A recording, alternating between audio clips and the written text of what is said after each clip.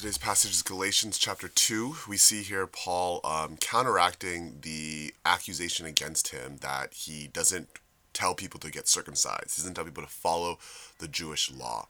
And he is painting a picture not only of what has happened to him, but what has happened to others. That,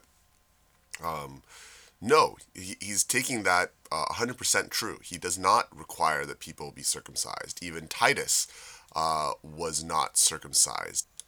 This wasn't due to lack of awareness or pressure, because there were false brothers at the time who were saying that he should come in and do that. But when he understood what the gospel truly was and that he was entrusted with it, just as Peter was entrusted to those who were circumcised, he went and he's name dropping here James, Peter, and John, right? Whatever these false teachers in Galatia are saying, they're probably saying they've got the authority of so and so or so and so and so and so. And basically, Paul's like, yo, I was with the three guys that saw the transfiguration, and they all agree that circumcision is this external sign of earthly nationhood, and that it isn't something that we need to require the Gentiles to do, only to remember the poor. And that was what he was eager to do. And I probably think that's a jab at these false teachers who are probably talking a lot about getting circumcised and are not really helping the poor in their midst.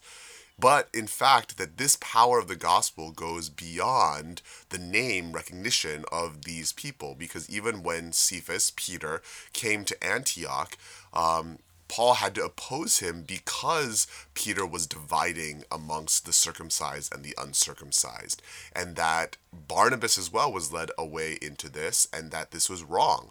And we know that this is what they understood, that was wrong to divide people like that. And Paul's argument is very powerful. That if you, though a quote-unquote Jew, live like a Gentile and not like a Jew, how can you force the Gentiles to live like Jews?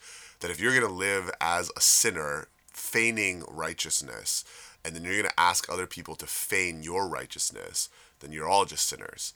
In fact, we understand that a person, verse 16, is not justified by works of the law, but through faith in Jesus Christ. That this is what justifies us. We are sinners, and when we are saved, we do not rebuild what I tore down. We don't go back to the law. For if through the law I died to the law, so that I might live to God.